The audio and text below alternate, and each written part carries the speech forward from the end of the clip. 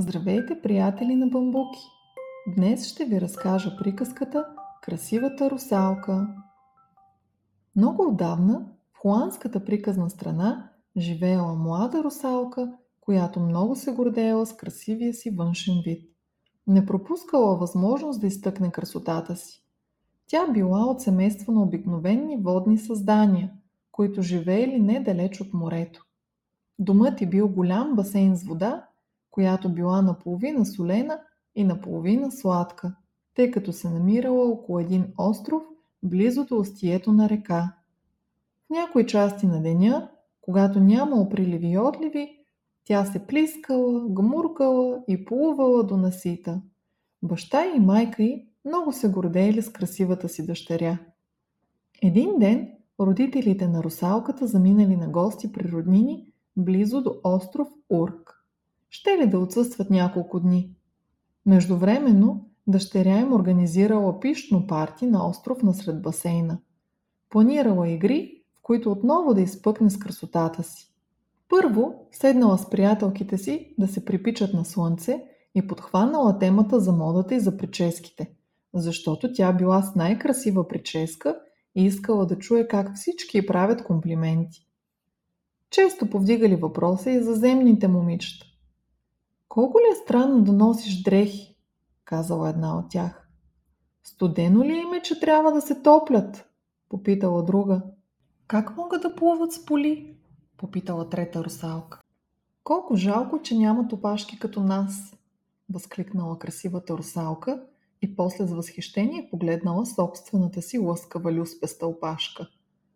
Техните момичета не могат да бъдат и наполовина толкова красиви. После, докато всички си правили венци от ярко отцветени водорасли и ги носили на главите си, красивата русалка ги вплитала в косите си, за да се отличи от останалите и така пак тя да е център на внимание. Накрая дошло време за играта, в която трябвало да изберат коя русалка да е кралица и кои ще са помощнички на кралицата. Тъй като се смятало, че кралиците винаги са по-хубави от помощничките, красивата русалка я направили кралица, а приятелките й се престрували на помощничките.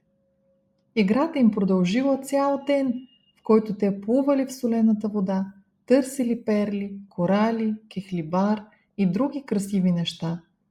После ги носили на своята кралица или украсявали себе си с тях. Ех! И аз бих искала да бъда истинска земна жена за известно време, за да опитам и да видя какво е чувството да ходиш на крака, казала една от русалките доста скромно. Сякаш се страхувала, че другите русалки няма да харесат коментари, а те определено не го харесали. Чули се възгласи. Не, ужасно, каква идея, кой не би станал русалка? Защо да съм земна жена? Извикала красивата русалка. Чувала съм, че трябва да работят, да перат дрехите на мъжете си, да доят крави, да копаят картофи и да се грижат за телета. Кой би искал да е земна жена? Не и аз. Тя се подигравала на идеята, че същество в пола може да изглежда по-красиво от същество с блестящи люспи като нейните. Освен това, казала тя, помисли си за големите им носове, а и ми казаха, че момичетата трябва да носят дори фиби за коса. При тази мисъл, самата мисъл, че някой трябва да си връзва косите, някои русалки изпитали отвращение, а други ръкопляскали, отчасти от завист, отчасти от радост. Играта им била на път да свърши, когато изведнъж се появил млад тритон. От очите му капела солена вода, сякаш плачел. Изглеждал уморен и едва си поемал дъх. Красивата русалка го попитала какво търси и защо идва при тях точно в този час и в такова състояние. А останалите русалки се подсмихвали и си намигвали една на друга. Тритонът все още си бършал соленоводните сълзи, докато се опитвал да си поеме дъх. Най-накрая той заговорил разумно. Предупредил ги, че група ужасни мъже с дървени обувки, с кирки, лопати и помпи идват да пресушат реката и да изпомпат басейна. Бил чул, че ще превърнат реката в канал и ще изградят дига, която да спира водите на морето. Къде ще отидем, когато басейнът ни е разрушен? Не можем да живеем в морето през цялото време, извикала тревожно една от русалките, а след това се разплакала силно. Солените сълзи падали на големи капки от големите й кръгли очи. Тихо! Извикала красивата русалка. Не вярвам на нито една дума на Тритона. Говори така, само за да ни оплаши. Типично за него. Всъщност, кралицата подозирала, че историята на Тритона е измислица и че той дошъл сред приятелките й с ясната цел да избяга с русалката на име Сребърни люспи. Тя била една от харесваните русалки в компанията, а това дразнало красивата русалка. Така че, без дори да му благодари, изпратила плуващия пратеник да си ходи.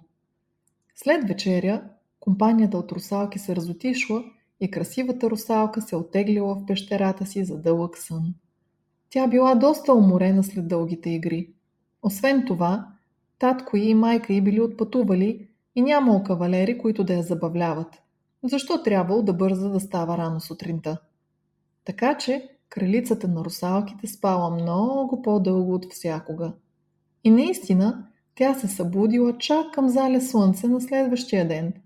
Взела гребена и огледалото си в ръка и започнала да плува и да се плиска в басейна, за да изглади косите си и да се приготви за вечеря.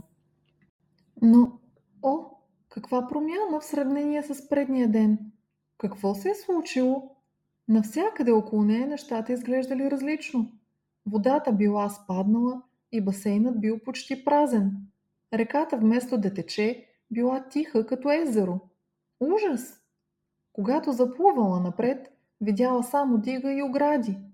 Армия от хора била дошла докато е спала, били оградили реката и били започнали да строят шлюзове, за да я пресушат.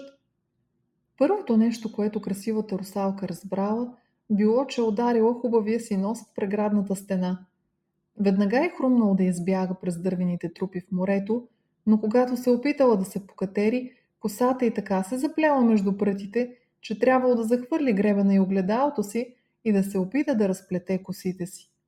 Колкото повече се опитвала, толкова повече се заплитала.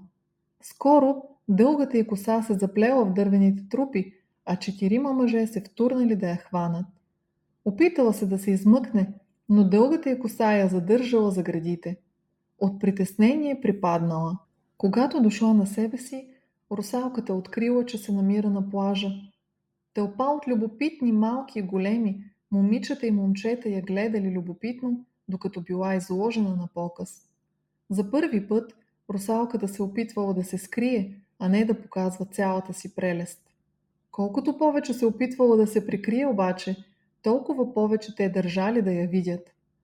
Някои крещели да освободят, защото не може да оцелее без вода, а други настоявали да оставят там, за атракция, понеже била неземно красива. Тогава, сама сред тълпата, безпомощна и уязвима, русалката осъзнала, че в този момент предпочита красотата и да я няма, отколкото да я има.